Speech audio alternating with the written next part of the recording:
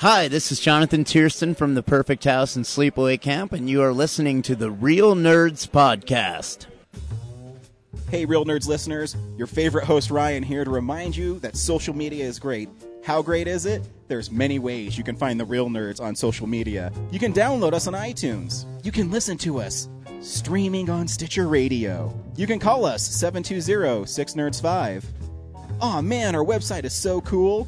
You can visit our website, realnerdspodcast.com. You want to leave some fan mail? Oh, that's so easy, realnerds@gmail.com. Twitter? We got it, @real_nerds. You can even like us on Facebook. Thank you so much, and hey, enjoy the show.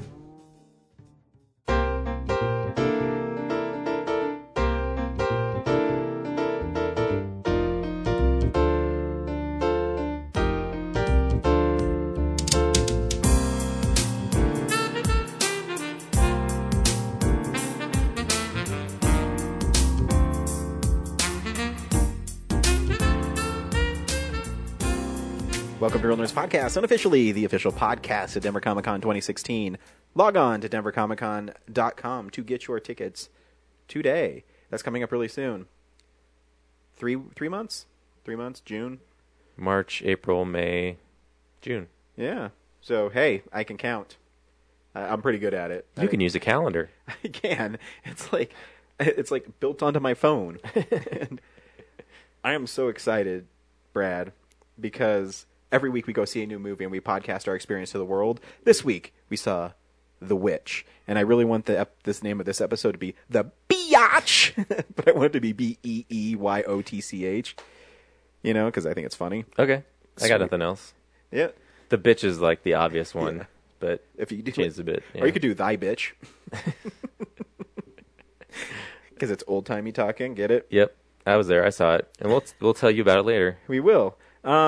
I'm Brad, by the way. Hi, Brad. How's it going today? Not bad. Yeah, how the I'm heck back. are you, buddy? Keep missing weeks, but because I'm busy doing stuff. You are. I just got back from Geek Bowl. Yeah, and a disappointing showing at Geek Bowl. Yeah, but again, Geek Bowl, it's the fun of playing it because it's like this big performance event. It was at the DU Magnus Center. I was gonna say because on the ice. Yeah, I was gonna say, wow, they have like a huge scoreboard. Yeah, it was sweet. Like, as far as the performance, like watching all the stuff and like the live entertainment, it was great. And like the scores are easy to read. We were like next to the stage, and the big HD board was above us. And so, how do you run up all your answers because there's so many teams? Or you just type them in and it's sent to them, or how? No, you write on sheets, and then they have tons of Geeks Who Drink employees who come by all the tables and collect all the sheets. So you just throw it up in the air until they come by. So you got 150th place or something like that. 146th. Out of 230. What did you win? Nothing. What do you win if you win first place? You get $10,000. $10,000? And a team from Arkansas.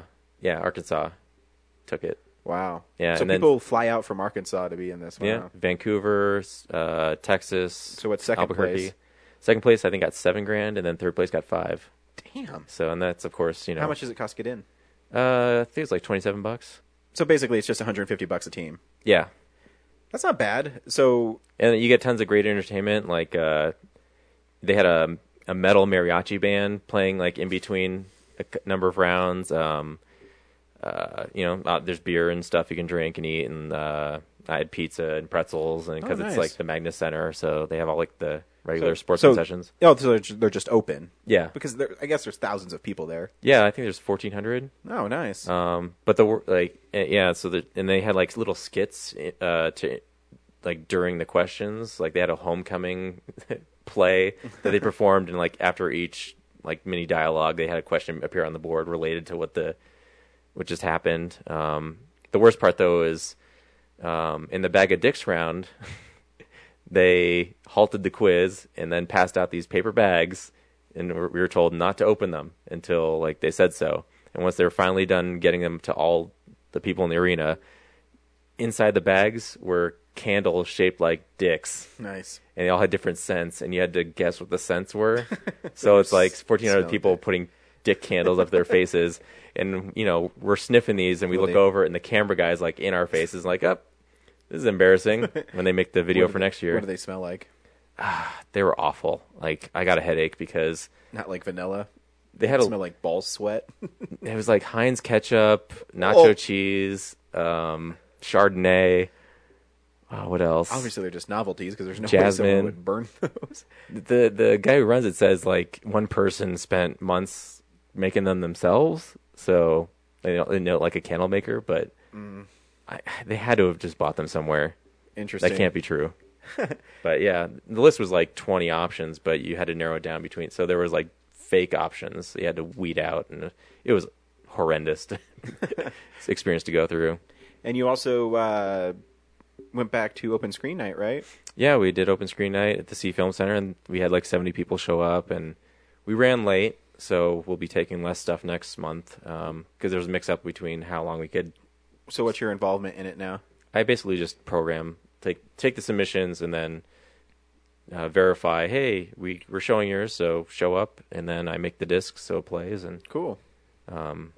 yeah, so we haven't got confirmed if we'll be doing the April show yet, but it seems highly likely. So, Very nice. yeah. I think the Sea has good popcorn too. Oh yeah. I didn't renew my membership there though, so I don't get like the free popcorn. But last year I only went to like I think maybe one movie there, so Oh, bummer. it wasn't worth paying $60. No. So, anywho, yeah. Very cool. What have you been up to? Um, You did a ride along I did do a ride along. with Ice Cube. Your Yeah, and I was like, we're brothers-in-law now. Stop that. That's my Ice Cube. That's all I got. that's all right. But I'm really excited, Brad. Are they going to hire you? Probably. Good. We'll see. Yeah, the guy, the officer I did a ride along with, make sure you bleep out the officer I did a ride along with. You didn't even have to say it, but okay. Yeah, but it'll be funny. Anyways, he's worked there the longest, and he's going to recommend me for the job. So Cool. hopefully, we'll see. I won't say I have one until I have a badge in my hand because the process is long and it takes forever. Is the salary pretty good? Yeah, Yeah? it's actually pretty. Is it better than restaurant work? No, Oh. it's like going exactly evenly across. Yeah, at least you don't have to deal with asshole. Well, No, that's all you deal with. We dealt with a lot. We pulled this gang member over. He was going 90 down I-70, and when we came back to give him his ticket, he was crying. I think you're allowed to talk about that case. You can. Oh, you can? All right. Yeah. Anytime anything happens, you can log on to wherever you're at, and it's public record. Oh, okay. Or you can just play music over this last part. And we're back.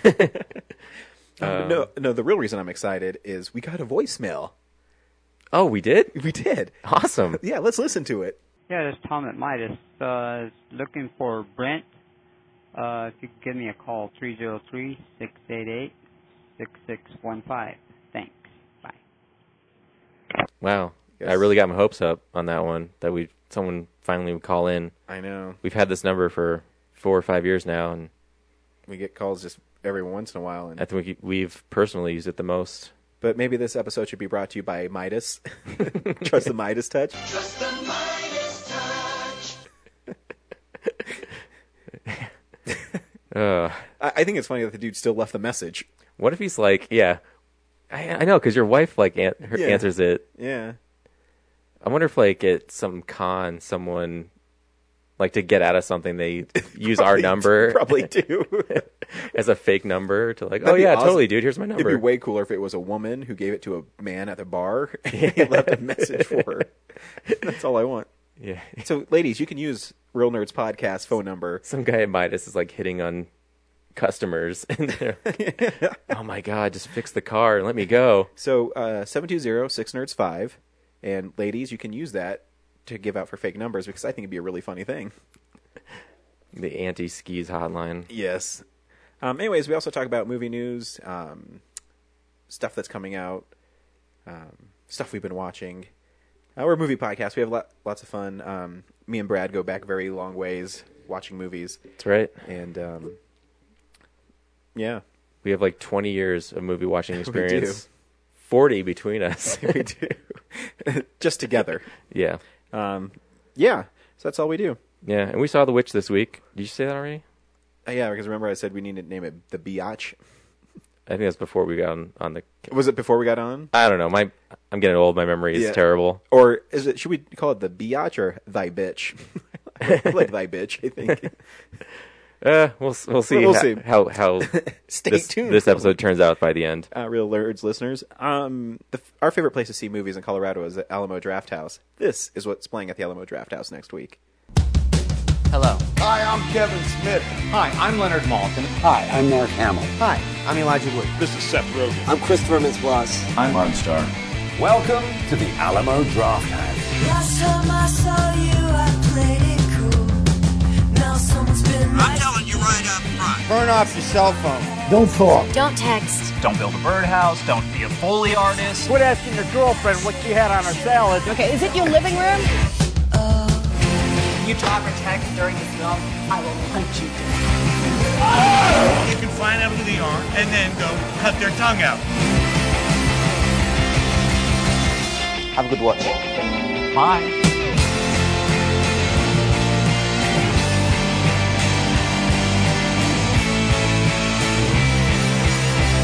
All right, I've said what you want me to say. Will you release me now? The BBS story continues with the King of Marvin Gardens. Like the Monopoly game? They made a movie of that? I have no idea. Princess Mononoke is going to be playing. Nice. Days of Heaven. That's a Criterion I know of. Haven't seen. The Graveyard Shift is the New York Ripper. I saw a trailer for that while I was there. I've never even heard of it. How does it look? Like a 70s horror slasher. Nice. Kumiko, the Treasure Hunter, with David and Nathan Zellner. Okay. Strozek with David and Nathan Zellner. Do you think that's how you say that? Strozek? What's Strocek, maybe? Strocek? Something. It looks foreign. Yep. So it's an artsy movie, I bet. The Moulin Rouge sing-along, which I know you'll be dressing up for. Oh, totally. The Labyrinth quote-along, which I'll be dressing up for. You're a big David Bowie fan. I am. And The Mother and the Whore. I don't know what that is. That's an interesting title to have plastered around. I think it's a life story of Mother Teresa, but I could be wrong. Oh, I think you're right. Is it really? That sounds familiar. I was totally just making a joke. I guess we could do some research. We could. We have smartphones, but yeah, that'd take too long. No, I mean, you can... what else can we talk about? Well, what they don't have in that email, because it's still a ways away yet, but I'm super excited about Bloodsport being at the Alamo Drafthouse, and then Teenage Mutant Ninja Turtles 2 Pizza Party shortly after that.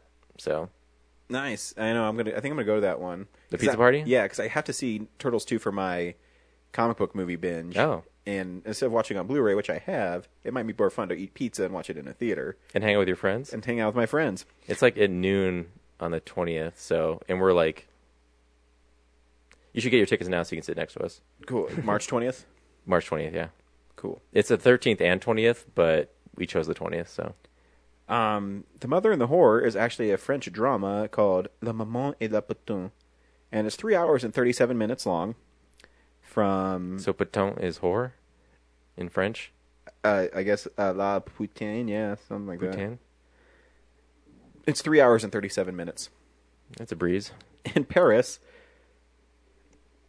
the pedantic Alexandre lives with his mate Marie in her apartment, an open relationship. Alexandre, who is idle and a chauvinist, spends his days reading, drinking, and shagging women. After flirting with his former affair, Gilbert, who tells him that she will marry soon her boyfriend, Alexandre meets Liane Hospital nurse Veronica Osterwall. IMDb has it rated 8.2 out of 3,500 reviews. That's pretty good. But I would rather jump out in the middle of I-70 than watch a 3.5 hour long French movie. And so, Steve at the Alamo, why don't you program Jason, Friday the 13th, the final chapter, Jason Lives for me, and then we'll be even. Hey, October's months away. I'm sure it might come up. When's the next Friday the 13th? Oh, yeah. I think they usually come around in April, right? Yeah. If they have them. I know there's like 1 year there was like 3 Friday the 13ths throughout the year. There needs to be Pretty more. sure. Guess what? There's a Friday the 13th in May. Ooh. So you're right, April, May. So, Steve at the Alamo Drafthouse, let's program some Friday the 13th films, okay? Let's do that, buddy. And that's the only one this year. So, Eves? Careful. I should have known that because that's when the Friday 13th remake was originally supposed to come out, and then they pushed it back like a year and a half. Oh. So they'll never make it. Yeah, so what do you want to do first, Brad? Let's get the small stuff out of the way. Predictions? Do we still do predictions? Yeah, let's do it. All right. This is the box office stats. I think next week, for the third week in a row, Deadpool will win because it's going against The Gods of Egypt and Eddie the Eagle. So this week it made $55 million, and it's already the highest-grossing X-Men movie ever. And more than there's been, what, 4 X-Men movies? Yeah. So X-Men The Last Stand was the highest-grossing one at $234 million, and Deadpool's at $235. So it's going to be the highest-grossing one by a lot. Yeah. But it made, what, $150 last week? So $55, that's, I guess, a steep drop. Well, it's $150 through 4 days. For the weekend is like a 58% drop. That's not that bad. And it's rated R. That's actually pretty impressive. That's true. So yeah, none of those movies. The Gods of Egypt looks awful. Yeah, what are we going to see? I might see Gods of Egypt just because it looks awful. I mean, I want to see Eddie the Eagle too. So, whatever you want to see. Yeah, or that or 999 is that heist movie. Oh yeah. But you know, I saw the trailer for that in front of the witch, and yeah, it looked like a standard action heist thing. Yep. So yeah, I'm guessing that Deadpool will win. Yeah, I don't even know. I'm going to say Eddie the Eagle is going to make. Well, it's only in 2,000 theaters though, so maybe 9 million. Sure. Gods of Egypt is in 3,000. Have they done a good enough job marketing it to push it over 12 million? They don't have the production budget on it, but it looks like it's like a $140 million flop waiting to happen. I'm going to say Gods of Egypt is going to make 10, 11. I'm going to say 11, yeah, too. And then 999 is in 2,000 theaters. I'm going to say 4 million. So Deadpool does 30. Yeah, so probably a 30% drop sounds about right. So yeah, I'm going to say Deadpool 28 million, and then we'll go with Eddie the Eagle with 11, Gods of Egypt 9. No, I'll go 9, 11 Gods of Egypt, Eddie the Eagle 9, and 999 4. All right. So if you're wrong, yeah, then you have to walk the hot coals. Damn. And then get your heart ripped out, like by Mola Ram.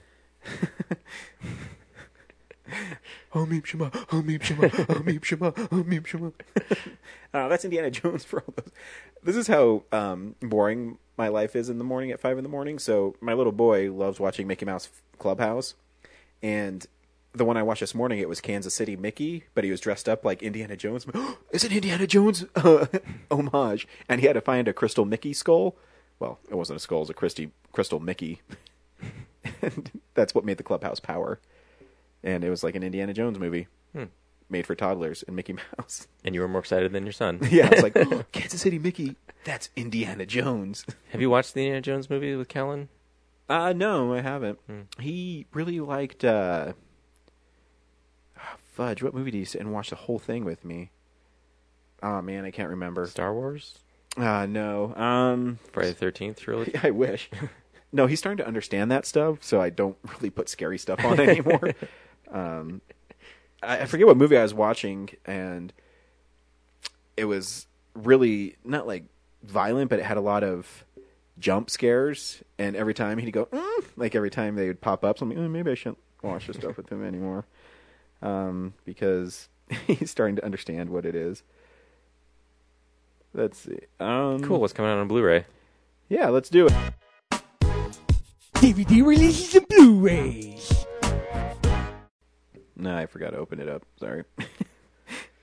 But we'll get there. Blah, blah, blah. Cut this out. Do not cut it out. I want people to hear us stumbling through our podcast that we've been doing for 5.5 years. No, more than that. I don't know why it's just really low energy for this one. I don't know either. What's wrong with this? It's because we're old.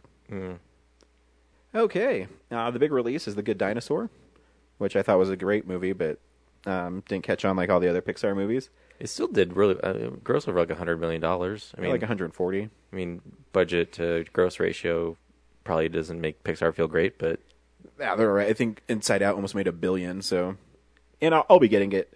I love getting the. I think the Pixar 3D releases have really cool covers, and this is a cool one. Yeah. I am pissed though. I was talking about covers. So I haven't told the story on the podcast. So me and you love like steelbooks, and the James Bond exclusives at Best Buy are awesome. So I went there and I got Casino Royale and Skyfall. Skyfall. Can't talk. And when I was there, because I love the Spectre cover, just the standard one where he's standing in front of like the Day of Dead mask. Yeah. But I thought the steelbook actually looked really sharp with like the gun shot through the glass and looked like octopus tentacles. And so I was standing there and I was just staring at it. And I couldn't decide if I wanted to get it. And I literally left Best Buy without buying it because I couldn't decide which one I You left a DVD store without taking anything home? No, I sat there for like 10 minutes. I'm like, this one has a skull and it looks really cool and Bond looks really sweet on it.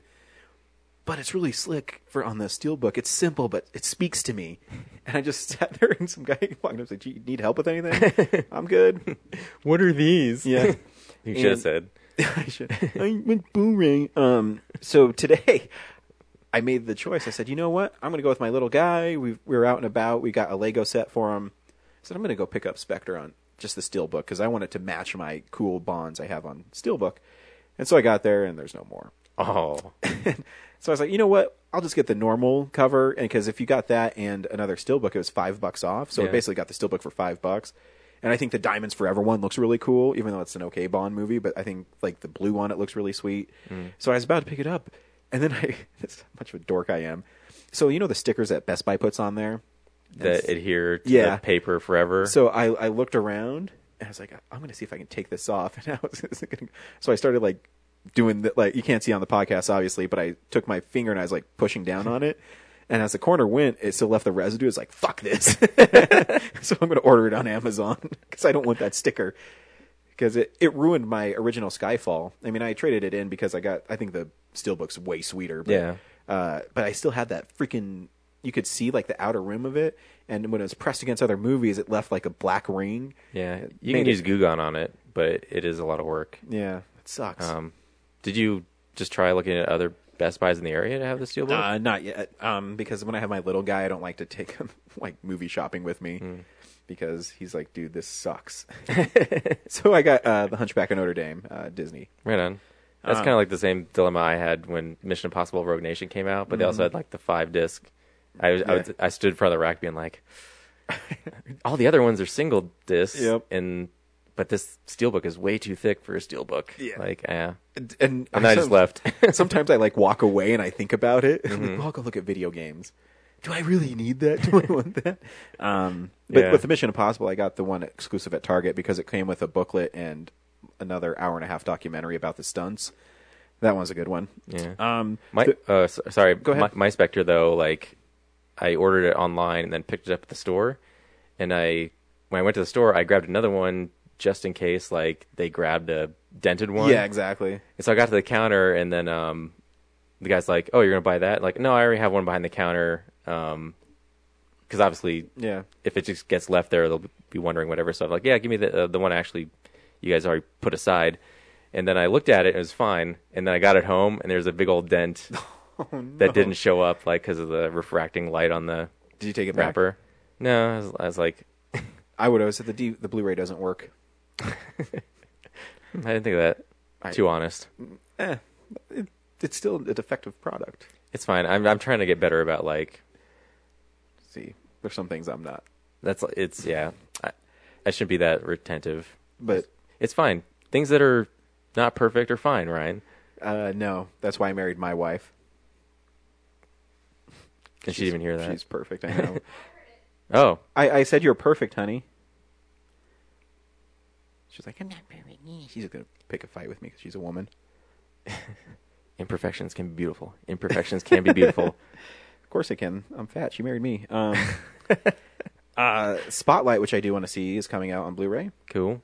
Fargo Season 2, which James is definitely going to probably get. The Graduate's coming out on Criterion, which is good because the Blu-ray that I think Warner Brothers or MGM put out is bare bones. A movie called Extraction, which basically took the poster layout for Sicario, and it's probably a shitty movie. Doctor Who, something, the Husbands of River Song, whatever that is. Children Shouldn't Play with Dead Things, a crappy horror movie. Scream Factory's special edition of The Serpent and the Rainbow is coming out. It's a zombie movie directed by Wes Craven. The Curse 1 and 2 is also coming out from Scream Factory. But the one that actually has piqued my interest on Scream Factory is called... It's a double feature, so usually those movies are pretty shitty, and they know it's pretty funny. One's called Millennium, and it looks like it's a plane flying from a flying saucer. And the other one is called Rotor, and it's like this futuristic cop who has like a skull and he's shooting things. So that was probably going to be pretty awesomely bad.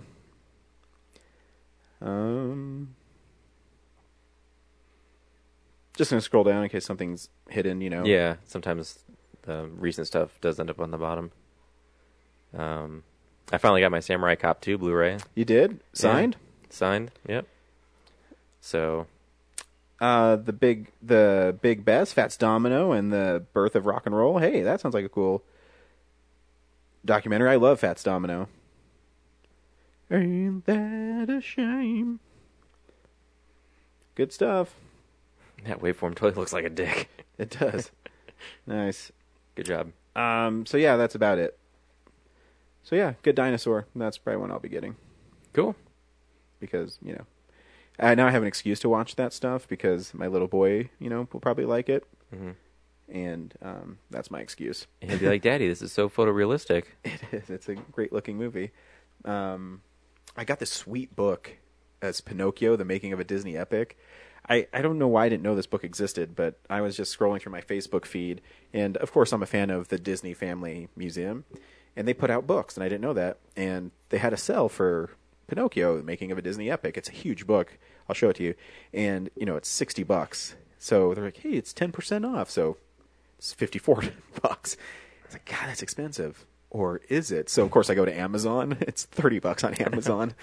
So I got it. It's a beautiful book. It's like a coffee table book, but it's talking about the making of the movie. And it has all this behind-the-scenes stuff. And I love Pinocchio. So great job, Disney Family Museum, for selling it to Amazon so I could get it for cheaper than they made no money on my transaction. Yeah, I do feel bad going to bookstores and being like, oh yeah, I get it's like $20 cheaper on Amazon. I don't. When I go Christmas shopping, I take my phone and I go up and down the aisles, and when I see stuff I like, I scan it, and if it's cheaper on Amazon, I just order it right there. Except now, this is the story. Here's real news.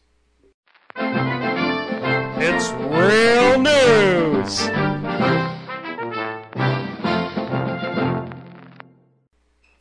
The biggest news story this week is Amazon is charging sales tax in Colorado now. Oh. And it sucks. Because How does that affect your Prime membership? I still get 2 free day shipping. Oh. It sucks, though. Because I ordered that Pinocchio book, and it was like $31.23 or something, like after it's discounted. And then I went on my order, and it said it was $34. I'm like, $34? I thought I got it for $31. And I go through, I was going to write an email to Amazon being like, hey, it was this price advertised. And I look, I'm like, sales tax? And so I went back to the last thing I bought, not even paying attention, which was the Funko little bobblehead things of Chandler Bing from Friends. Yeah, and I got charged 60 cents on that. And I guess starting February 1st, they started doing sales tax in Colorado. Why? Like, what changed that? I think it was a law that Colorado passed. Like, hey, we're getting screwed on revenue. Yeah. So God. But it's okay. The one thing that still is awesome with the Prime membership is if you pre-order video games, they're all 20% off. So I have Mega Man Legacy Collection coming, I think, next week or the following week, and it's only $22. And then if you get the big stuff, like I have Uncharted 4 Collector's Edition, normally $80, so 20% off on that is big. So, so there's still some benefits. Not quite as many. Because now I'm going to have to pay like $30 a year in taxes. Like everybody else, like some sucker. Pretty soon your oxygen is going to be metered. It is. And they're going to put like a thing outside your door. Big government. It's election year. My Clerks 2 that I ordered like back in January but because I ordered it with batteries not included, Yeah. I'm still like 2 weeks out in March to get it. That's coming. I have that and Howard the Duck. I think they come out the same day. Yeah, they do. Sweet. I might get Howard the Duck too. Oh, I did. Well, I have it on DVD, so I'm like... Me too. I traded in my DVD as soon as I found it was coming out on Blu-ray. I know. I just want to make sure that they both have the same features. They do. I looked. They do? Okay. They're all the same. All right. So yeah, I traded mine in. As soon as I find out they come out on Blu-ray and they have the same features, down to TradeSmart it goes. As you can see, my DVD is almost gone. Yeah, look at that. But anyways. What else is... Oh. Real news is kind of slow this week. Nothing really exciting. I can't even think of anything. I went back and I looked. I think Amazon's doing their own stores, brick and mortar stores. Are they? Cool. So, speaking of that, that'd be cool if they had like a warehouse connected to it. I think that'd be cool if it was a brick and mortar store, but it had a warehouse behind it, and it'd be like the Apple stores where they're all clean, and you just walk in there and maybe order something off an iPad, and someone brings it out to you. See? Yeah, that's what they should do. A robot should bring it out to you. Yes. Actually, no, because we need jobs. No, you have people in the back that have to grab it. Give it to the Here robot. Here is your Blu-ray. Just people dressed as robots. Yeah. Cardboard boxes. You better act like a robot or you're out of here. Jeff, I'm not really feeling like you're serious about this job. You know, a robot doesn't move smooth. It's herky-jerky, man. No, man, I'm a T-1000. Okay. You have to know what kind of robot you are. If you're Johnny Five, you're like horrible. You ride around on a Segway. At Geekville, one of the weirdest things was there was like just attendants on Segways. I'm not sure they did anything except rode around on the Segways. Like, because I didn't see them interact with anybody. Well, if someone tried to, like, maybe if they were looking at their phone, they would have dove off their Segways and tackled them. There were people just walking on their feet doing that. So I'm like, why were there people with Segways? I don't know. I think Segways are still weird to me. They are. That makes sense. They seem lazy. The best thing that came out of Segway is the CEO of Segway died falling off a cliff on a Segway. I think co-CEO, yeah. I think that's funny. How do you feel about cops on Segways? Because they look like a joke. Yeah. I don't think there's real cops on Segway. If they are, I would not be one. Too many jokes. And I'd be the guy who falls and, the town wouldn't respect me, and you know how that is. Oh, don't worry, she's alive. The cat's sneezing quite loudly and shaking. Yes. Yeah, any trailers come out? Nothing? No. I saw a trailer for Green Room, and I thought it looked pretty interesting. Yeah. Jean-Luc Picard is a bad guy. I can't remember anything. I can't. The new trailer for 10 Cloverfield Lane looks cool. Looks like there is monsters in it, like big monsters. I haven't seen that. Yeah, it's great. They show when she actually escapes and gets out of the little pod, and she runs to this house, and you see like spotlight behind it, and you hear a monster roar. So, or that could be the beginning. Who knows? I know. I like that John Goodman's a bad guy, or appears to be a bad guy. Yeah, looks fun. Yeah, I'm trying to think if anything else exciting happened this week. Nope. I'm gonna call it because I got nothing. We're not gonna waste your time trying to figure it out. They did release a video for episode 8 starting to shoot. Oh yeah, that's about it. Ryan Johnson is on it. He's like, "Hey, today's the first day of shooting. Star Wars 7, 8. Yep. Bye." Yeah. So exciting, and they confirmed like the cast members and things like that. And I guess Guardians started shooting as well, Volume 2. It's really interesting. I was reading the synopsis for it, and they made sure they pointed out that Volume 2 is a mixtape Volume 2 that, it's going to have a great soundtrack to go with it. And it's kind of funny that a movie would put that on there now. It's like, oh, we have great songs in here that you remember from your youth. I think they're going for more 80s songs. Yeah. Right? So like the first one was 70s, and now this one's going to be 80s. So hopefully a lot of like power ballads. That'd be awesome. Like Rock You Like a Hurricane, like while they're fighting. Oh, sweet. I was reading this article on The Hollywood Reporter, and it really made me mad. This guy ranked all the Marvel movies. Whatever, I don't care. Oh, that's never been done before. So I was reading the list, and here's the thing. Maybe you shouldn't be ranking movies if you don't understand them. So I forget. Of course, I remember the Spider-Man ones because those ones stick out to me. One, he spelled Osborn wrong in the article, and then he called the Sandman a mutant. So obviously he doesn't even know what a mutant is. because a mutant is born with those powers, and when they hit puberty, they activate. Exactly. The Sandman was blasted with nuclear technology that turned him into sand. A great scene in the movie, but great's too generous. But yeah, the music's great in that scene. Yeah, so you lose a lot of credibility with me. And I think he had the worst movie. I can't remember if he posed Howard the Duck, but it was maybe Howard the Duck and like Elektra or something. I mean, really, the worst Marvel movie? I'm going to go with the Roger Corman Fantastic Four or the... was that even on there? It was. It was like above it, though. It's like, no, that's worse. When they don't even release it and they only make the movie because they have to rush it so they don't lose the rights. It's pretty bad. So anyways, yeah, that made me mad. You don't understand comic book movies, so maybe you shouldn't be telling people which ones are better. Most of those just get written as clickbait. That's all they are. Yeah. And that's why he ranked Fantastic Four where it was. He's like, oh, this will piss them off. Yeah. This will get them talking. Sure enough. They'll tell their friends to click my article and read it. I'm going to purposely misspell Osborne. I'll get a bonus for my boss. It'd be great. I'd actually call him in my office if I was his boss. Like, yeah, can I see it? Yeah, you're fired. Why? Because you don't understand the movies. Aren't you a critic for movies? Anyways, this is... Actually, if he did have a boss, that's the editor, and the editor would catch that shit before it went out. That is true. So I'm guessing the editor, there was no editor.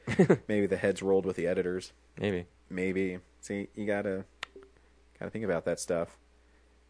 Every week we watch a lot of movies. This is what we watched this week. So, this is the stuff we've been watching. Brad, what'd you watch this week? I'm not prepared. I'm trying to think. I know I started watching Master of None, which is the Aziz Ansari Netflix show. Yeah, I heard it's really good. I haven't had a chance to watch it yet, though. Yeah, it's just kind of like his day-to-day... Like, each episode kind of has a general theme, and then it's just kind of like how he deals with the situations. Like, the first one's on parenting, and he starts out like, man, being a dad would suck. And then... or no, he's like, being a dad would be awesome, and then he like takes care of some other. Oh, that's a pretty good. Huh? That's a pretty good impression. I mean, Season, sorry. Yeah. Oh, man, being a dad would suck. Okay. Even if you weren't trying for it, I wasn't. And then so he takes care of his friends' kids for a day, and they're just horrible, like getting him into trouble. Like, the one kid rubs his dick all over the fish sticks in the freezer at the supermarket. And then the supermarket people are like, hey, you got to pay for all these. Like, he only did it to 2 of them. Why do I have to pay for all of them? It's like, it's just policy. Like, we can't, like, they're contaminated. And then, oh, yeah, I think it starts out their friend, like, they never get to hang out with him because he's married and he has kids. And Aziz kind of talks about the pros of all that, and then by the end of the episode, he returns the kids and finds out that he's getting a divorce and their family's in shambles, and he's like, wow, this is actually horrible. So, and then like another couple episodes are him.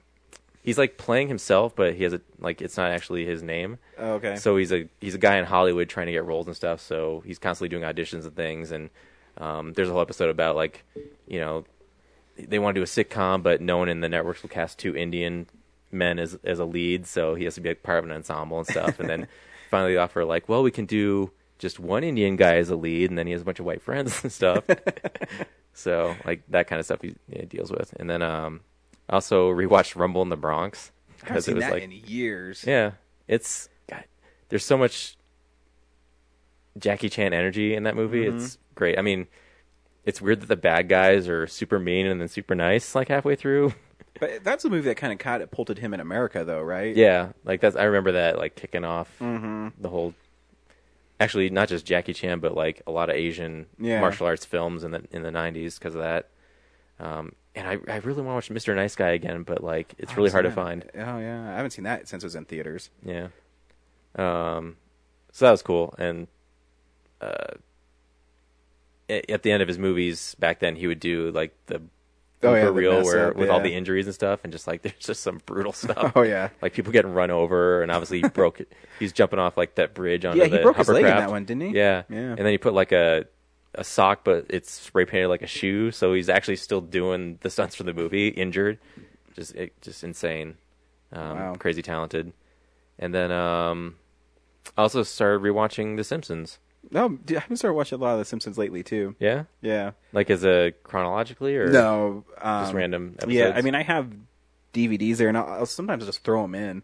And I watched the one where Apu he's an illegal immigrant, and so he's trying to it's like Proposition something, and he's trying to convince everybody that he's American. So Homer comes in, he's like, "Howdy, partner." It's really funny. Yeah, I started from the beginning, and I'm doing it like episode to episode. Oh, nice. And I was taken aback when like Marge did something like, "I'm a 34-year-old woman" or something. I'm like, oh my god, I'm almost as old as Homer and Marge were back in the 80s. Oh my god. Yep. No, I mean, that's the hit you when you're watching the Avalanche and Matt Duchene is 24. He's been in the league for 5 years, and you're like, fuck. Really? He's 24? Yep. Oh, wow. They do start him young. Yep. But yeah, like the first season is kind of... There's a couple good episodes. Yeah. I mean, I actually think the first one with Santa's Little Helpers was good. I'm actually surprised how many, like... Because I'm on season 2 now, and like a lot of the side characters, just like Flanders, Kent Brockman, Lionel Hutz. Like I always thought of them as being first season characters, but really, like I love Lionel Hutz. It's really just mostly the Simpsons themselves, and I think there's the psychiatrist, Apu. Like there's really not like side characters, and if there are, they're just like weird, poorly drawn, like repeats of other like someone have a mustache, but and then like at one point Flanders or no Mr. Smithers. He's black. He's black in like a frame. Yep. I think he's black the first season. Yeah. And then he changes to not being black. Yeah. And then Marge has like a yellow dress. Yeah. It's weird. Yeah. And like Lisa's hair always was weird back then too. It wasn't like symmetrical. It was just spiky. Yeah, no, I've been watching. I also watched the one with Mr. Burns where he's gonna kill all the dogs, Santa Little Helper's dogs. That one's funny. See my made of real gorilla chest. That's funny. The one with Troy McClure where he marries Selma. Hi, I'm Troy McClure. You might remember me from such dates as last night. And his career's in shambles because of his incident at the Springfield Aquarium, and they never tell you what it is. But halfway through, he has a thing where he tells Selma to meet him at the Springfield Aquarium, and it's talking about fucking animals. It's funny. The last one I watched was one that like I always wanted to rewatch, like back on syndication before DVDs were a thing. Was the one where Homer eats the blowfish, poison blowfish. Yeah, that would never come on like repeats on TV. I think because there's so many episodes of The Simpsons. Besides now FXX, I think they show almost all of them. But I think they would cut them off, so like the first 5 seasons wouldn't be on. Because I love season, I think it's 4 or 5. Yeah, I think 3, 4, and 5 are like the gold mine. Yeah, because 4, I think 4 is the one. I think it's 4 because it has Cape Fear, which is my favorite one, where Sideshow Bob, then they relocate to the Witless relocation program, and Homer wears that shirt. Yeah. I just love that stuff, and he wants to be John Elway, and they make fun of how bad the Broncos were back then. And Elway takes in for a touchdown. Final score of Super Bowl 30, Denver 7, San Francisco 56. I think like he wants to own. Yeah, what did he say? Like, he wants to own the Dallas Cowboys, and he ends up owning the Denver Broncos. At one point, he's like, "You won't understand." Broncos. Yeah, so it's a lot of fun rediscovering those shows. And you realize why they're so great. They can make you laugh at anything. I've only got 10 seasons, so that's as far as I'll get to go. Yeah, well, mine are really random. I think that's 4, 5. Then it goes up to 8, 9, 10. I got them at Target when they were $10. So whatever ones were $10, I would just grab them. Yeah, I think 15 is $8 right now. Is it really? Yeah, and I would have got it, but I'm like, then I want the other ones. And now they're not going to release any more on DVD. I'll have like holes in the whole collection, and it sucks. But I like that I can just pull them off the shelf, and their DVDs are really nice because they put tons of special features on them. I gotta look at the box because I can't tell how it opens. Yeah, they fold out. It's like a fold out, like the outside. Yeah, the outside. So because 11 has like So here's the thing: it's missing a side.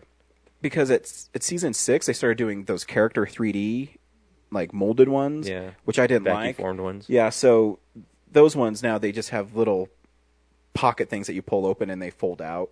They're not as quite as sturdy as the like the old school ones are like the 24 ones, you know. Yeah. But the new one, the new ones aren't the trays. I mean, they still look great though. They put a lot of artwork on them, and the books are really nice that come with them. I think they're really nice DVDs, and it's a shame they're not going to make any more. Yeah. Fuck 'em. Fox sucks when it comes to DVDs. So, like, I love Modern Family. If you look at my collection, Modern Family, I have 1 through 4 on Blu-ray. Then they stopped making them on Blu-ray, so it looks goofy. Yeah, I'm shocked how many HD shows they put out just on DVD. Yeah, it sucks. Like, I mean, business-wise, I get it, but just like... I don't know why, though, because I think Blu-rays are for collectors anyways. Yeah. So really that much more money to put it on Blu-ray? I don't know, it's stupid. And they don't even do, like, that elaborate packaging for most Blu-rays like Exactly. they did for DVDs, so it's mostly like a blue case. Exactly. Even Just like put The a disc in Simpsons is literally a slide in and out. Well, you know, because you have the Dick Van Dyke Show, it's freaking clamshell. Yep. The only ones that are nice are the Batman ones. Yeah. Oh, but you don't have that you don't have my Batman version, do you? Well, it doesn't have the outer box. Is the inserts the same? Yeah. Okay. Anyways, tangent. What else you watch this week? If you're still listening, yeah, I'm done. What'd you watch? It's funny. I did a lot of. I got the complete series of Married with Children on DVD for like $22, and the transfer is really bad. It's because they compressed like 13 episodes on each disc, so there's like lots of, I call it like pixelated 80s look, where you see jagged edges everywhere. But the show's still really great, and I'm on season 3, and watching it, this had to have been when I started watching as a kid, because I start remembering every episode. And my favorite one is the season premiere on season 3, and it's one of my favorite Married Children's ever, where Al Bundy, they're cleaning out his attic, and they find the little engine that could, that he checked out from the library like in 1957. So the book is 30 years overdue.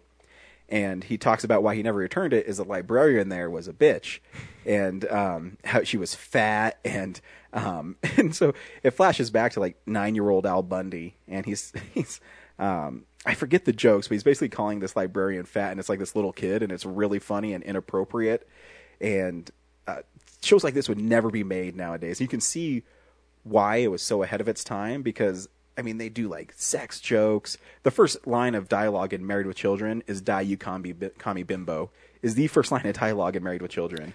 That reminds me, there's an episode of The Simpsons where, it's the monster truck one, where they try to, they're at the concert, and they're talking about like Lisa playing the saxophone, and Bart says like, "Wow, her fingering's really good," or something like that. Like, whoa, exactly. And so that episode's funny. So Al brings the book back. They convince him to go back, and so he's like, she's probably dead, and so he goes there, and of course she's still there, and so he says, "In fact, I returned that book," and she said, "I would have known." He said, "You were gone that day. There was a great cake heist downtown, and surprisingly, you called in sick to work." So we're just calling her fat again. So they go over to like the columns of books, and they have one of those ladders that slides across so they can put books up high, and she puts her foot on it, and so he kicks it, so she loses, and he throws the book back on the shelf, and he's like, "Here it is." And then the studio audience is so funny, because it's just like, if you've seen anything that kind of parodies Married with Children, the studio audience literally chants, "Yeah, Al! Woo! Yeah, Al!" And it's just like a party in the studio audience. So he goes home, and he's sitting on the couch, and there's surveillance cameras that capture him doing it. And so it's like, Chicago's own worst person in the world is Al Bundy. And then he goes back, and she retired because she said, "Finally I could make you feel like the jerk you are." And then he has this long speech about how she's fat and stupid, and it's really funny. And then there's an episode where he gets the toilet he always wanted, and when he flushes it, it isn't like, meh, it goes, bah, whoosh, it's a Ferguson. It's really funny and stupid. And I'm pretty sure almost every episode has him trying to put shoes on a fat lady because he's a shoe salesman, and he just makes fun of him. It's so inappropriate. Fat jokes. Yeah, and he has to, another episode he has to go get bras for Peggy because they stopped making them at the mall she goes to, so they drove all the way to Wisconsin to this porn shop to get them.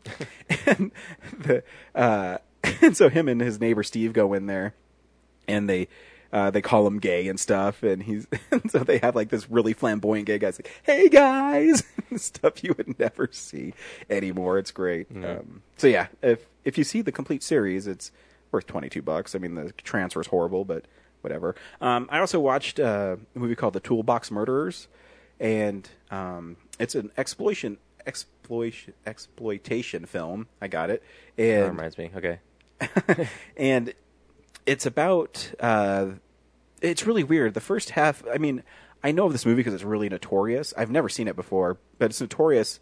I saw the remake that Tobe Hooper made in 2004, I think it was, and that was like a straight slasher film. This one starts like a slasher film. Like the first 15 minutes, this dude like murders like 4 chicks, and there's this one girl. She's like super hot, and he's like checking out the people in the apartment, and he sees her go like she's dancing in her window with her bra and panties on. I don't know. And then she goes into a bathtub, and they show her like masturbating. Like legit masturbating, and I'm like, whoa, this is kind of weird. And then of course the killer shows up, and so she gets out of the tub and she's running around naked and all this stuff, and he shoots her with a nail gun. And I mean, it's pretty gory. He shoots her, and the first one like goes through her and it sticks to the wall. And then she falls down on this like this dresser, and he pushes her head back against the wall and puts the nail gun up to it and pulls the trigger. I'm like, whoa, this is pretty violent. I can see why it's, I think it came out in 73, 74. I can see why, it's on what they call, like, the video nasties list, because it's pretty hardcore. But then the second half of the movie goes into this weird, like, so it's not spoilers to tell you that the killer is the handyman who works there, or the owner of the apartments. And the reason he's killing amoral women is his really nice Christian daughter was killed in a car accident. So he kidnaps the one girl that looks like his daughter and like holds her hostage in his home. And so that's like the second half is him being crazy and trying to convince her that she's his daughter. So it's like a really weird tonal shift where the first half is like this blood and guts and like sexploitation movie, and it's all right. Like they're trying to shoehorn a message. Exactly, yeah. This isn't all bad. Like we're trying to say something. This guy's crazy. It is all right. I also watched. I finally got The Mutilator. It's been delayed for like 4 months, and that's the one with the bye. Yeah, it's by axe, by pick, by knife, bye. The cover's really sweet. And it is. It's like a slasher film, and it's super gory. But it's so cheesy. I'm not joking. So this is the story. So you go back in time, and it's like a flashback, and this kid is cleaning his dad's guns for his birthday. So the opening shot is, happy birthday. It's like a note on his gun case says, happy birthday, Dad. I cleaned them all for you. And so the camera pans over, and it's like this 10-year-old boy like polishing a gun, and he accidentally shoots it, and it goes through a wall and shoots and kills his mom. And so the dad goes crazy. Yeah. And but you don't know that he's crazy yet. You kind of do, but you don't know what's going to happen. So it flash forwards to like the college years, and there he is polishing guns again. No, so the original name of the movie was called Fall Break because they're going on a Thanksgiving break, I guess. And so the dad calls the son and says, "Hey, you need to go. Can you go clean my condo for me this year on the beach?" And so he said, "Oh, my dad's finally calling me to have him help out. I can't wait to help my dad." And so he has all his friends come with him, and so they drive away. And then the music that plays over it is like basketball, where it's like, "Look out ahead, there's a truck changing lanes." So the song is basically, I'm not joking, it says lines like, "You and your friends are going to the beach for a fall break." It's literally DVDA. It's really the song that's playing, and I'm just laughing. And it's like this upbeat pop song. And at first I didn't get it was the song that's playing over like the Blu-ray menu. I'm like, what the fuck is this? And it's in the movie. Anyway, so they go to the condo. And when they go inside the condo, they take this like 8x10 framed photo of this dude who has his like guts ripped out. And the guy said, "Oh, that's my dad's friend. It was an accident." And I'm like, wait, why the fuck is there a picture of it? And they're going through like showing other things. And so there's these nails, and there's like a stain missing of like a fish hook, like the ones that you use to if you have a big fish and you bring them to the side of the boat, not like, a little fish hook. It's like a spear, basically, like Neptune's scepter, I guess. And he said, "Oh yeah, that's where my dad's battle axe is. He loves it." And so then the next shot is like his dad in the garage, and he's like spinning the battle axe. It's like stupid. Who just has a battle axe? A guy who's going to kill a bunch of people, and so he kills a bunch of people. The gore effects are really cool. My favorite one is at the end. Spoilers for a movie that's 35 years old, 30 years old.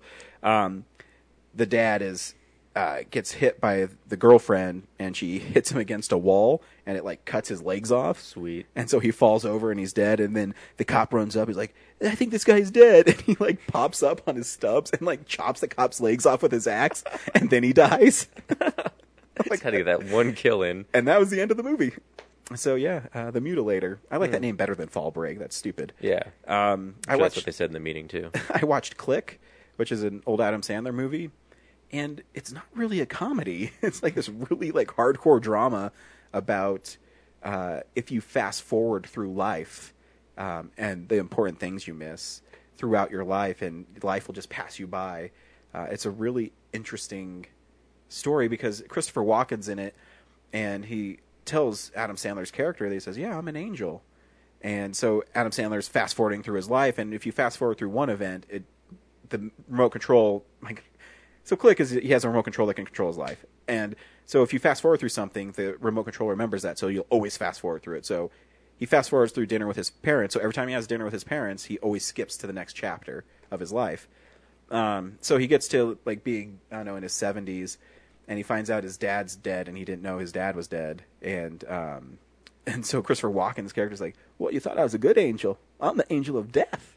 And he's like, "What the fuck?" And it goes for like 30 minutes, super dark, about how Adam Sandler's a piece of shit, and his kids hate him, and he got a divorce, and he turned into this piece of shit fat guy, and Christopher Walken says, "When you fast forward, you miss everything in life," and he dies at the end where he's because he hasn't learned his lesson. And when he's like on death's door, he gives his wife a note, and it's like their first note they wrote to each other, and then Christopher Walken says, "Okay, now you can go," and he wakes up back in Bed Bath & Beyond, and so it's like a really dark movie. I'm like, what the fuck? I don't remember that at all. That's what the studio said. They're like, "All right, let's check out the new Adam Sandler comedy. It's a drama. What the? Yeah. Now we got to pull out all the stops and advertise this as a fun comedy." They did, because there's a part in it where the dogs are humping this like duck stuffed animal, and that's like all the comedy in it. You're like, what the? It's really I think it's not a bad movie. It's just I don't remember it being that dark, and maybe it's because I'm older now, and maybe like ooh. And the last thing I watched is so I have HD Encore, and I hardly ever watch movies on demand, but when you're up at 5 a.m. because your son won't sleep and he's just like playing with trucks, I'm like, fuck it, I'm just gonna. Jaws: The Revenge was in HD. I'm like, I've only seen this in standard def. Does HD make a movie better? It doesn't. But what it does do is that you can clearly see the cables and the sled and the mechanics in the shark's mouth. And the matte lines. Yeah, actually, that one doesn't have any matte lines. No.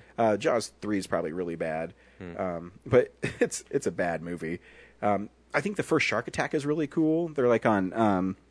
So the premise for Jaws: The Revenge is Chief Brody died of a heart attack. What the fuck? And Laura, his wife, Miss Brody, I don't remember her name. Sure, Mrs. Brody. Yeah, Chief Brody's wife. Her son is now a police officer, and they said, "Oh, there's something." Have you ever seen it? No. So there's something attached to the buoy out in the water, and it's Christmas time, and he wants to go home. He's like, "Fine, I'll go fix the buoy so no ships crash." So he reaches down to get this log that's jammed, and the shark pops out and rips his arm off, and he falls back, and there's blood shooting everywhere. I'm like, oh, I don't remember. This is pretty awesome. And then the shark comes up from behind him and eats him, and just makes the boat sink. I'm like, that's pretty cool. And then it goes that Miss Brody has a psychic link to the shark, and the shark follows her down to the Bahamas.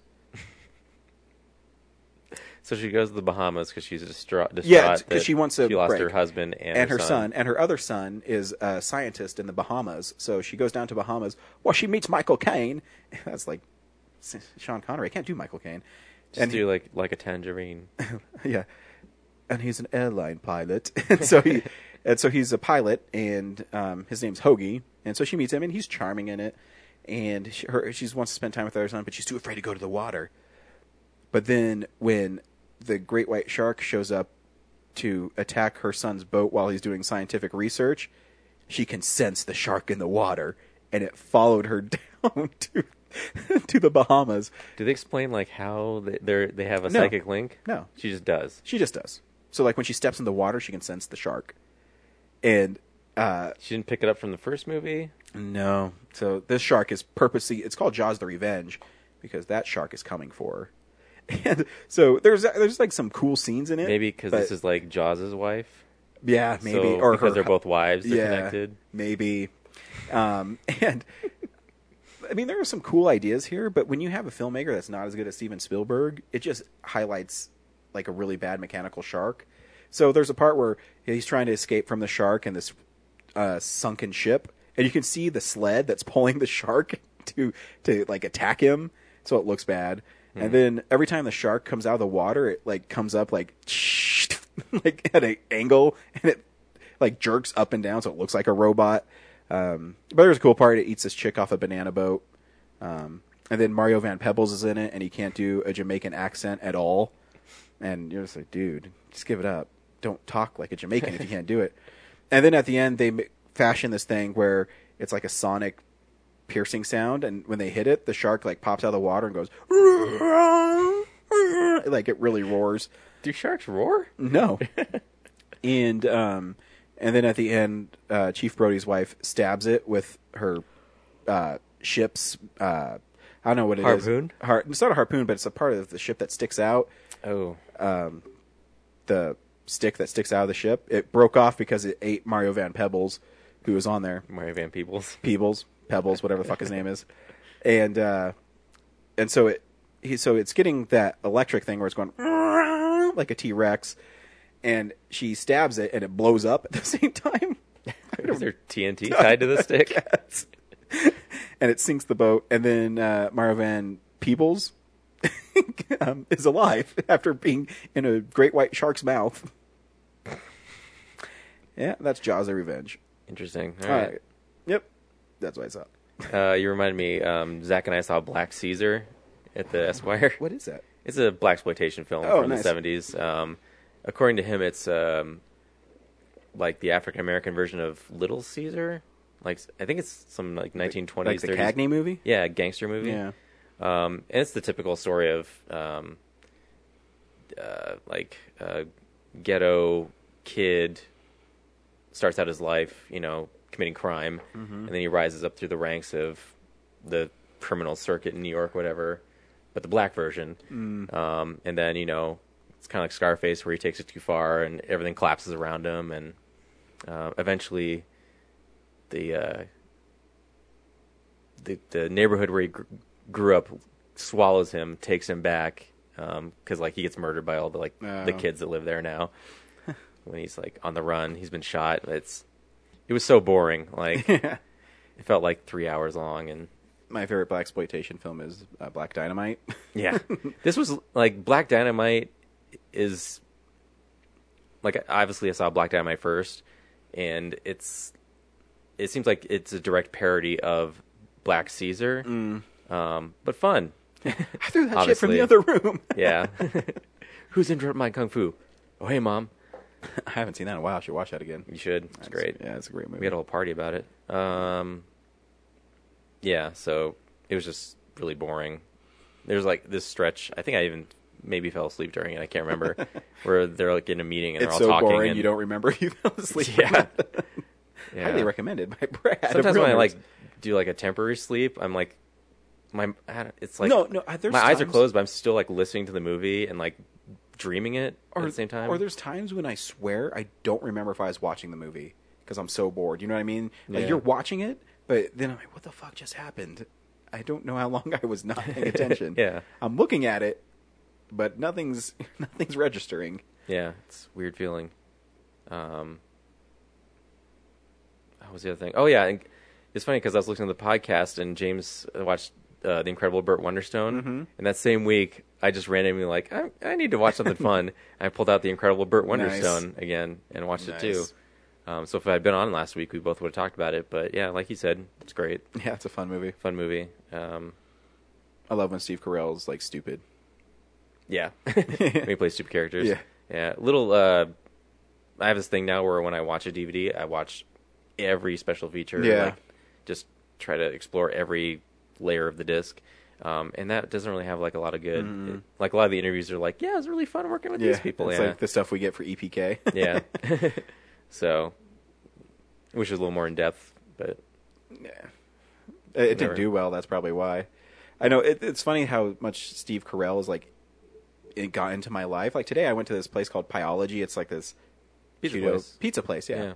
And on the wall, quick serve pizza. Yeah, they have you miss 100% of the shots you don't take, and it says Wayne Gretzky. And all I think about is Michael Scott, then Wayne Gretzky. Yeah, that's all I think about now. Thanks, Steve Carell. Yeah. Anyways, yeah. Yeah, I think that's it. Cool. Make sure you go to Colorado Coins, Cards, and Comics at 6700 Wadsworth Boulevard to pick up a copy of Jean-Claude Van Damme's Damn Van soundtrack or Real Nerds Season 1. Yeah. And also if you want comics, I guess. Yeah, I pulled our stuff from Twist and Shout last week, Why? so you can't get it there anymore. Just because, Exclusive window? Huh? Yeah, it's an exclusive window. And once that window ends, you just pull it.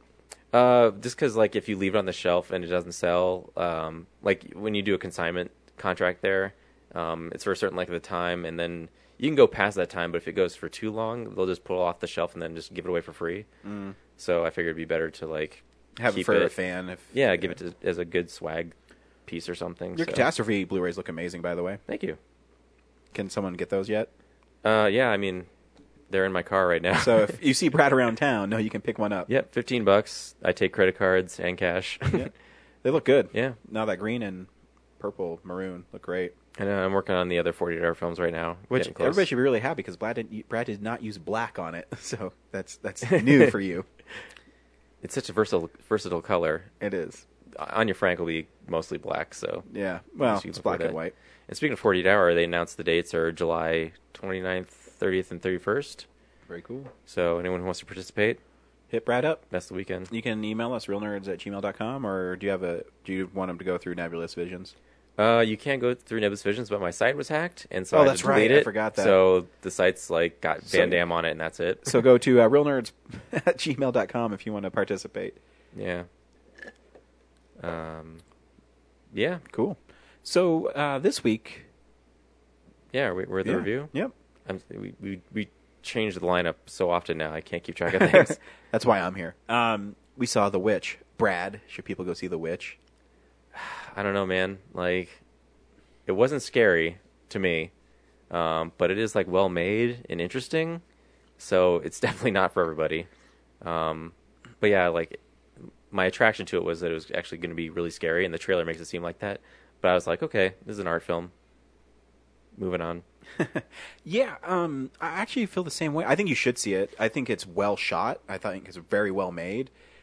I don't think it's scary, but there is this weird feeling throughout it. It's definitely unsettling. It's unsettling. Yeah, not scary. I'd say unsettling because. Anyways, we'll roll the trailer and I'll talk about it. But yeah, I think you should go see it.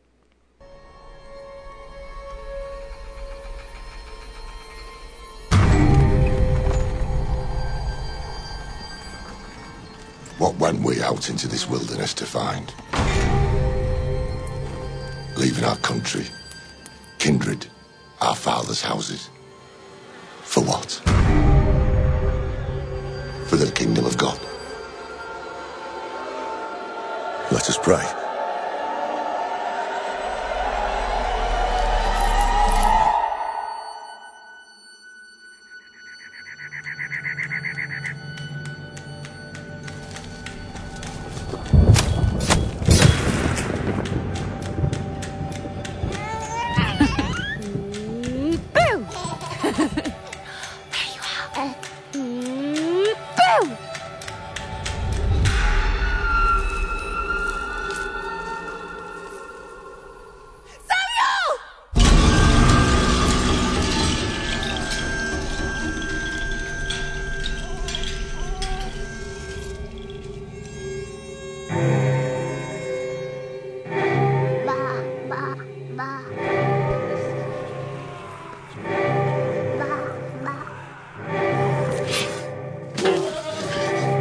Curse this family.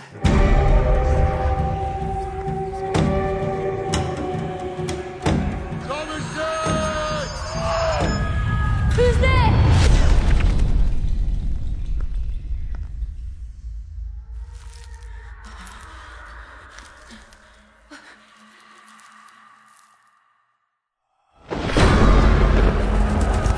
my Lord, I now begin. Oh, help me and don't leave my sin. For I repentant now shall be. From evil I will turn to thee. None ever shall destroy my faith. For I repentant now shall be. Oh God, my Lord, I now begin. Oh, help me and don't leave my sin. For I repentant now shall be. From evil I will turn to thee. Let's leave the wood.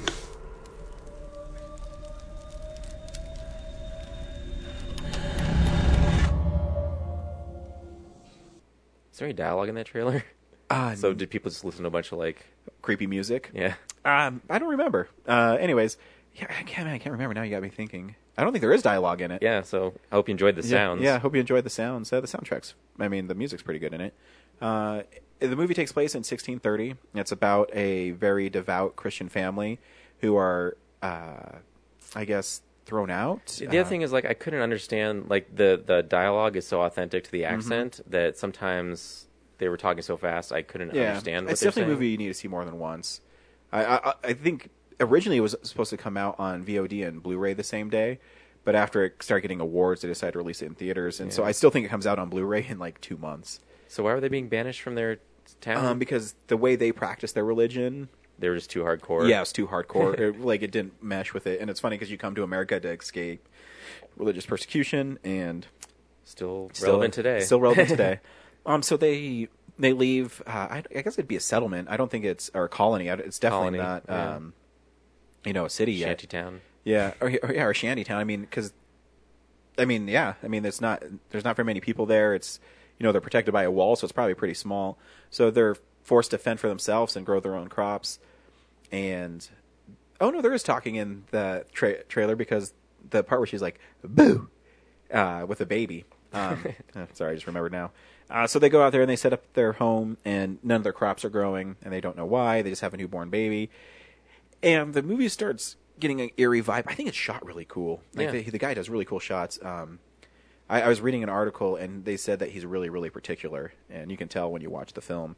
Anyways, so the family goes out there, and Thomasin, who's kind of the older daughter, and she's basically the main character of the movie. I'd say her and the father are.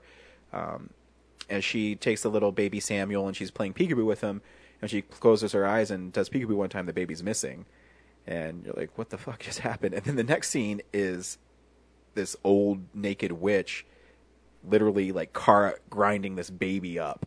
They don't show you her grinding it up, but you get the idea. She puts like a dagger up to him, and then it cuts to black, and then it reemerges. Like there's this pedestal. Yeah, with baby guts all over it.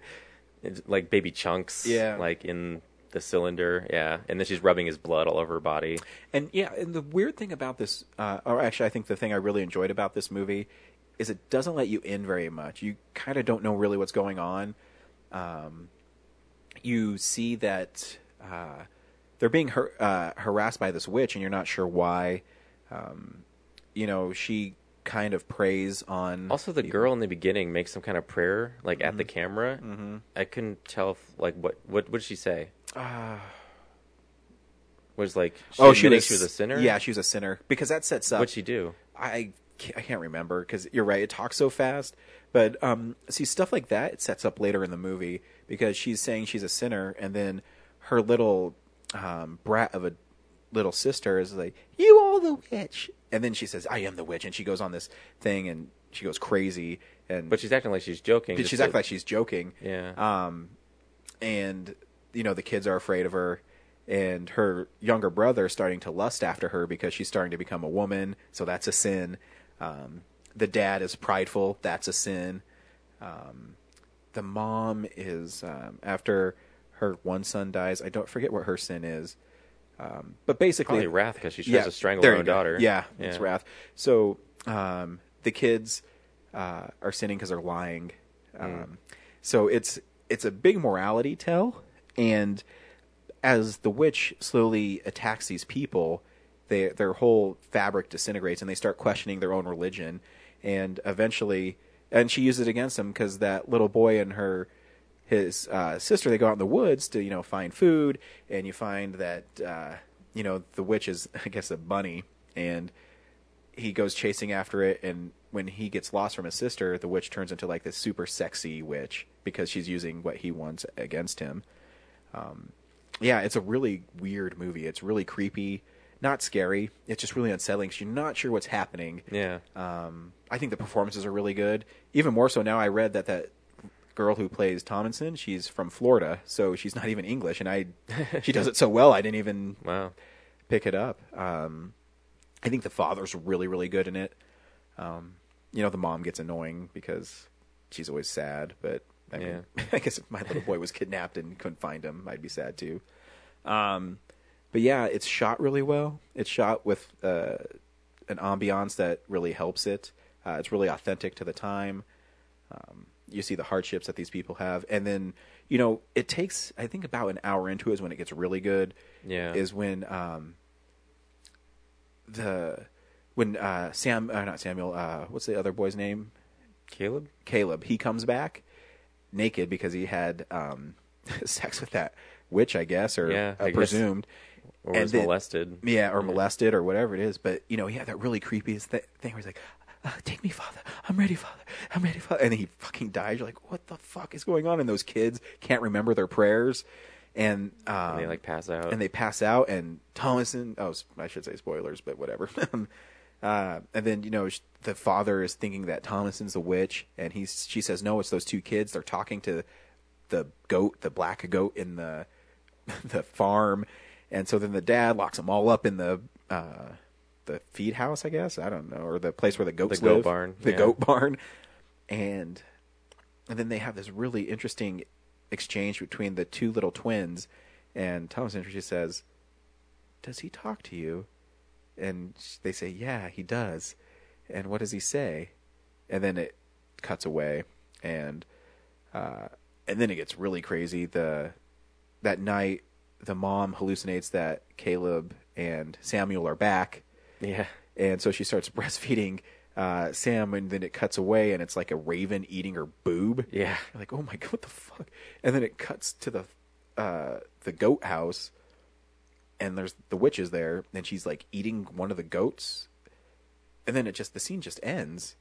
And the next morning, the dad comes out, and Tomlinson's laying on the ground covered in blood. There's like two goats around her. There's two goats, and there's disemboweled. And there's dead kids. You don't see them, but they're killed.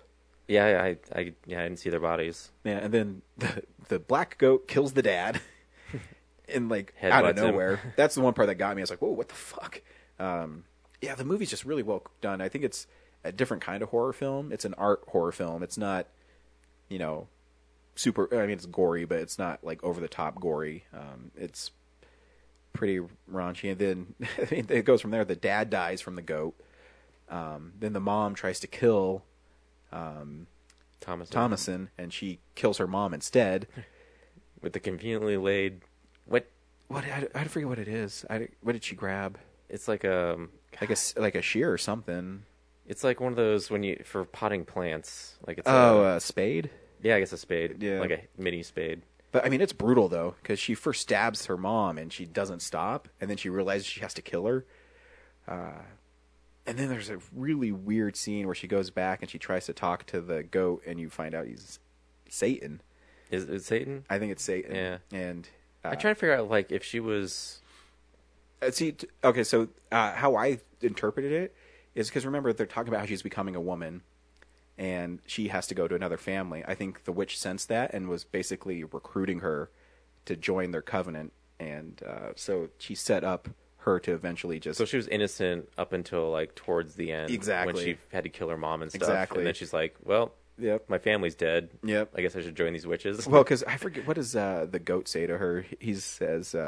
it's like, what do you want? I'll give you anything. Anything you want, I'll give it to you. You just have to give your body to me or something. And so she reads the passage from the book, and she walks out to a bunch of witches in the woods.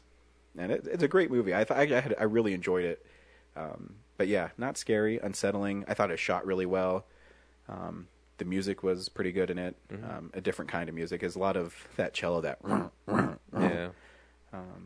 But yeah, just cool. He had this one shot that really stood out to me was when they were leaving the town, he framed it in between the two the hats of the kids. Oh yeah. And it's coming out. I thought it looked really good. And you really never saw the witches.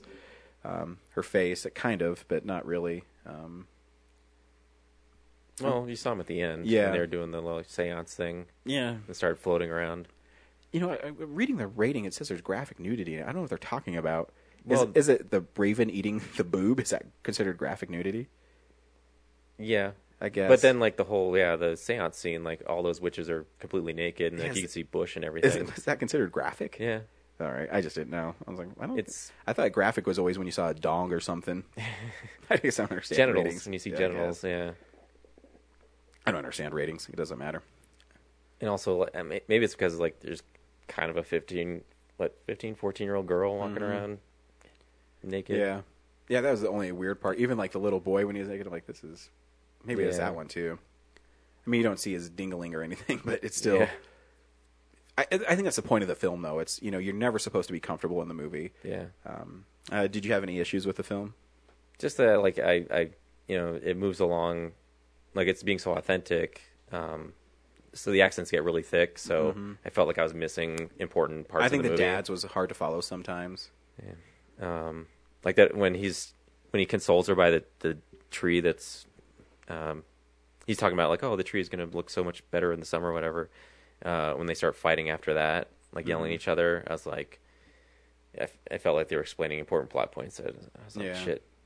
And I can't go back and watch it right away, like on a DVD. So, I thought it was really good. I love when horror films kind of elevate the genre, and that's definitely one that did. Yeah, it's not gratuitous. It's like no, not at all. All the violence and whatnot makes sense to the plot, and yeah, it's just unsettling. Yeah, not so scary. James, like, if you're afraid to go see it, yeah, I know. Don't worry. He went and saw it, and I was really interested to hear because James is the religious one of us. And I was interested to see his take on it because it deals with a lot of religious stuff. I mean, I know it, but it doesn't affect me. I was wondering if it affected someone who is religious more than it would affect someone like me. Because, I mean, it is creepy when that little boy is, like, saying the prayer and he, like, dies during it. Yeah.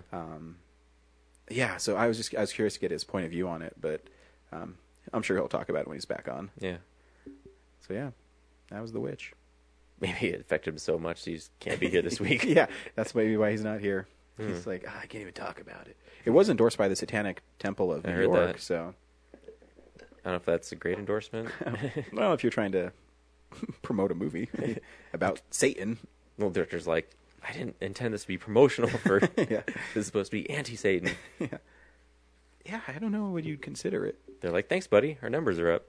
The witches did fly on brooms. Well, I guess sticks. They flew on sticks. That early shot when, like, when the witch is, like, rubbing the baby blood on herself, and then it cuts to that shot of, like, the woods, and it's, like, a black circle, and then it, like, starts kind of disappearing into the moonlight. Like, was that her, like, on a broomstick? Yeah. Or, like, on a stick. I don't think it was a broom, but... Well, yeah. But, yeah. Because it's like, oh, he's going for, like... I thought she was turning into a raven. Maybe. Yeah. I don't know. I'll have to watch it again.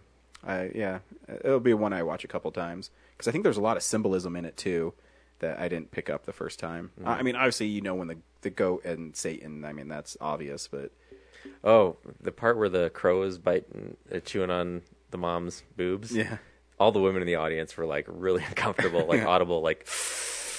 Yeah, I mean, because it's not just nice. You see it like pulling. Yeah, like oh my god, what the hell? Because that part's even creepy though too. Because that Caleb is whispering. No, don't wake father. Just come sit with us. Like, oh my gosh. The fact that he sleeps through, like, because his kids in the barn are screaming, it's weird that he didn't hear that. Yeah, during that scene. I don't know if he didn't hear it or if there was a spell or something, because the whole scene seemed really surreal to me. I don't know. It's something that I have to watch. Maybe hopefully there's commentary on the Blu-ray, and he can talk about what he was going for and that kind of jazz.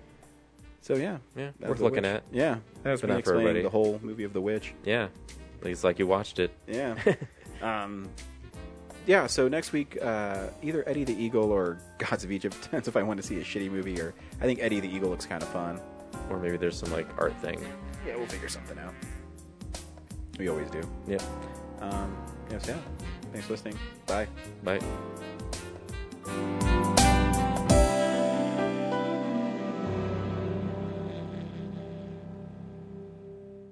Visit our website, realnerdspodcast.com. You can tweet us at real_nerds.